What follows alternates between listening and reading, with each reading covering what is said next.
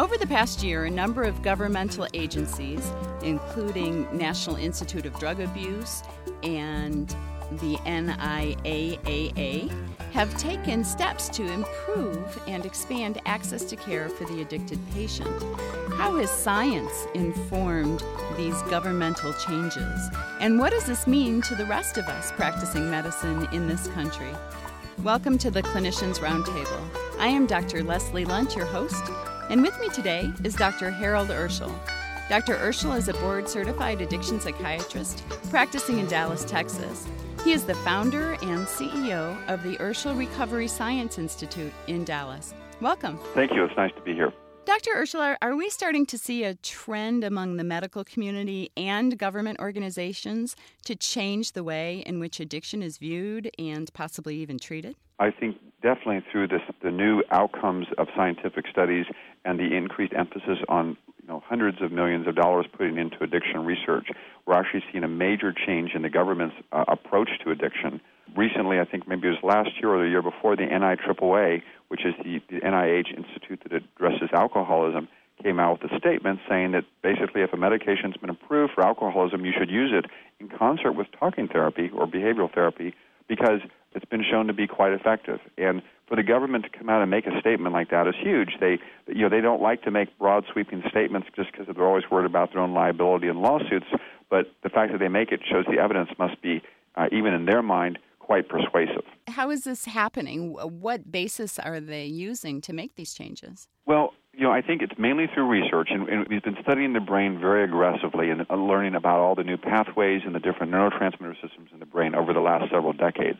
We still have infinite amount of new data and knowledge to learn, but because we've learned so much recently, we now have been able to find certain pharmacological agents or combinations of agents that really seem to make a big difference.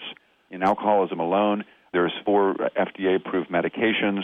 There's several medications approved in the narcotic area, and there's even now some early research showing that we now have some very effective treatments pharmacologically in stimulants such as methamphetamine and cocaine. Well, certainly, at least in the West, where I practice, methamphetamine is probably second to alcohol in terms of the incidence of problems and certainly the press that it gets. What is new in the treatment of methamphetamine dependence? Well, I did a study recently with a new treatment protocol for methamphetamine called Prometa, Prometa.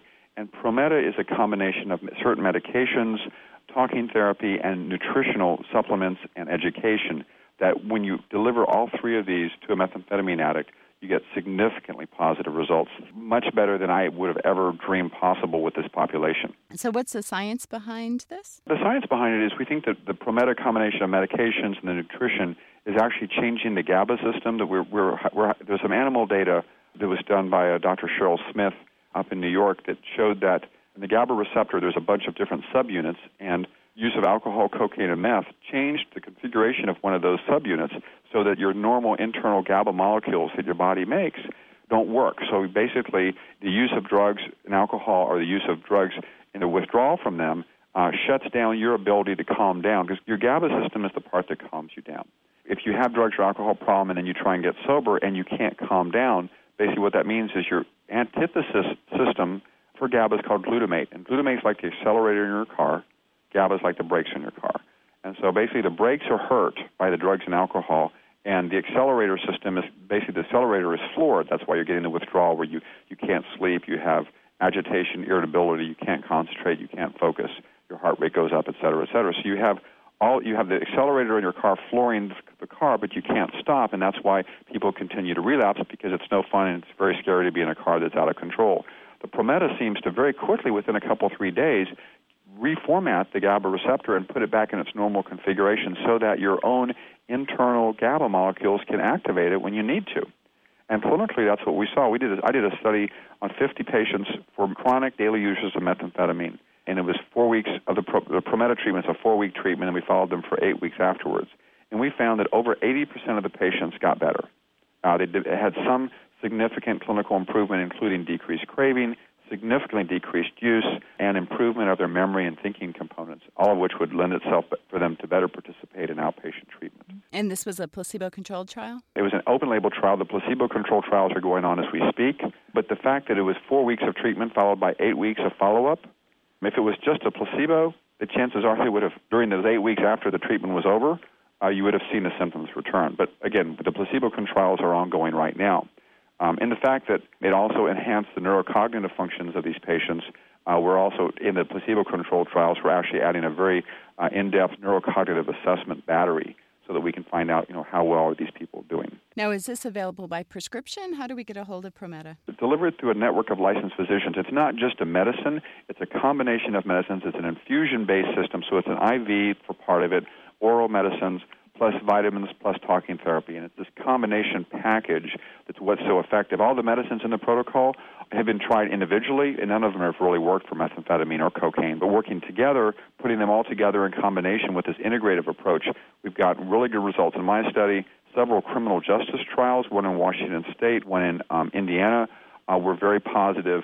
As far as clients that were in drug courts, did remarkably well. Even in 180 days, they had 92% had free cocaine-free or methamphetamine-free urines, which is huge.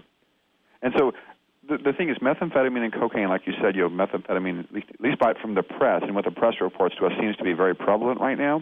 We don't have any treatments except for the Prometa. And from my study, we know that it's safe. We know that it's delivered in an outpatient setting. The side effects are minimal, if any. And so we also know that it has an 80% chance of really helping the patient along a variety of different variables. Since we have nothing else, that's why I choose to recommend to my patients that they consider at least looking into that. And the patients that do get it are very, very, very pleased. They are amazed at how fast it works. Dr. Urschel, I recently went to the APA, the American Psychiatric Association meeting. Representative Patrick Kennedy spoke there about alcoholism. What do you think is the significance of politicians like Kennedy becoming more vocal about his own experience with addiction and how that might impact both society and the medical community? I think it's very beneficial. I think the more people that can come out and say, hey, I've had an addiction problem, this is a medical illness, it's treatable, I've done well, kind of be seen as beacons of hope or role models of how you can get treatment and you can get help. The fact that the politicians are getting involved may also be something, contribute a major advance forward in the field to try and get the concept of parity on the insurance side, to get, if substance abuse benefits could be categorized as having parity with the medical benefits, like I think the psychiatric benefits have been given parity, but not the substance abuse benefits. And the substance abuse disease is much more deadly and costly for the society than any of the psychiatric disorders. So there's no reason they shouldn't have as parity as well. What else is going on in terms of addiction research other than the medications that you've already discussed? Well, I think something else that's really important, I don't know how much I've talked about, is for alcoholism, there's a medication out there called Vivitrol, which is an injection of naltrexone, which the oral naltrexone is very effective in treating alcoholism, but the problem is it works so well people stop it. Well, the Vivitrol is an injection you can get that actually causes the medication to be delivered daily at very small dosages, and the patient can't stop it for 30 days. Right, but these have been out. What's happening on the horizon now? On the horizon, I think what I was just mentioning earlier, I think we're in some double-blind placebo-controlled trials of the Prometa approach for alcoholism. Prometa, as I was saying earlier, works for alcohol, cocaine, and meth. I did my study in meth, but there's several double-blind trials in alcohol. I think that's going to be a very positive benefit because not only does it help with the cravings and the decreased use, but it also helps with neurocognitive benefits. And more and more pharmaceutical companies are starting to look at novel agents or current agents, looking for those to see if they have an additional benefit in treating alcoholism or drug addiction. So in my research company, we have 2 or 3 other treatments going on, some sponsored by the National Institute of Drug Abuse, some sponsored by the National Institute of Alcoholism, and some by the pharmaceutical companies themselves. So I think there's a lot of hope on the horizon. Can you fill us in on what some of those compounds might be? The compounds that I've seen, none of them have come nearly as effective as the Vivitrol, Canprel, Prometa for alcohol, but other compounds, there's looking at Topamax, which is an anti-seizure medicine, Zofran, which is the nausea pill. Those are the other 2 real aggressively researched medications for alcoholism, but the data just hasn't been that real positive. One other thing I just like to say regarding this is that the fact that you have this injection, the Vivitrol for alcoholism, I think that alone is very paradigm changing.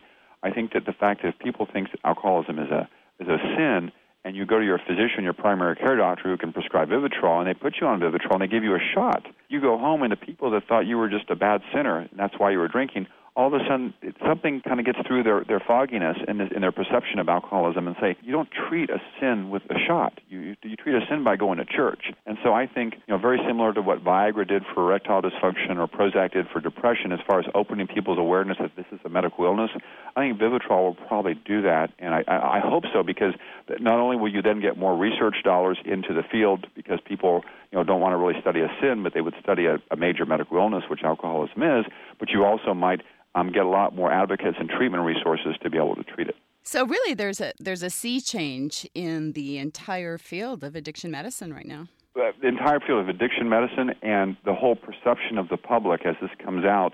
I mean, if you've seen, you got Lindsay Lohan in the press, you got Paris Hilton, you have all these people that always seems to be chronic problems and nobody's really getting treated or effective. Well, the problem is most of those people are not on the medications. They're just going to residential programs that don't prescribe medication, and they may only have a 30 or 40% chance of success. When you actually add the medications, pretty soon these people are going to get better. You're going to go, wow, this really is treatable. So then all of a sudden you say, well, look, gosh, if Lindsay Lohan can get better, maybe I can too. So why wouldn't these treatment programs use the medicines? Because the people that run the treatment, it's a really sad fact. I don't know why. It doesn't make any sense to me. What I hypothesize is that they don't understand that addiction is a chronic medical illness. They don't understand this analogy of alcoholism. It's very similar to diabetes, where you need to change your lifestyle and make behavioral modifications, but you also need medications such as insulin. A lot of the bigger treatment programs in the country, they're run by people that are in recovery, that when they went through recovery, they didn't use medications. And so they have this very unfounded fear that if you get on any medicines, you might get addicted to them, even if they're not addicting. In the past, people in AA, there's a lot of addiction. There's a lot of dual diagnosis. That means where you have an addiction to alcohol or cocaine or something, and maybe a psychiatric disorder or manic depression. And so if you went to AA in the past, maybe within 5 or 10 years ago, the AA members in the group would say, you need to get off your lithium or your Prozac. Those are medicines. You shouldn't be on any medicines. And then once they got off them and the patient had a relapse or the patient got psychotic on them, then the AA members said, well, maybe that's not really the right thinking. I think now that we have medications in addiction, I think pretty soon, hopefully within at least the next year to 2 years, these treatment programs that have a good national reputation will understand that it's really very, very important to integrate pharmacotherapy in addiction, just like it is for any other chronic medical illness. Well, I want to thank our guest today, Dr. Harold Urschel. We have been discussing governmental and scientific trends in addiction treatment. I am Dr. Leslie Lunt. You've been listening to the Clinicians Roundtable on ReachMD XM233, the channel for medical professionals. For comments and questions, please send your emails to xm@reachmd.com. Thank you for listening, and I look forward to visiting with you again soon.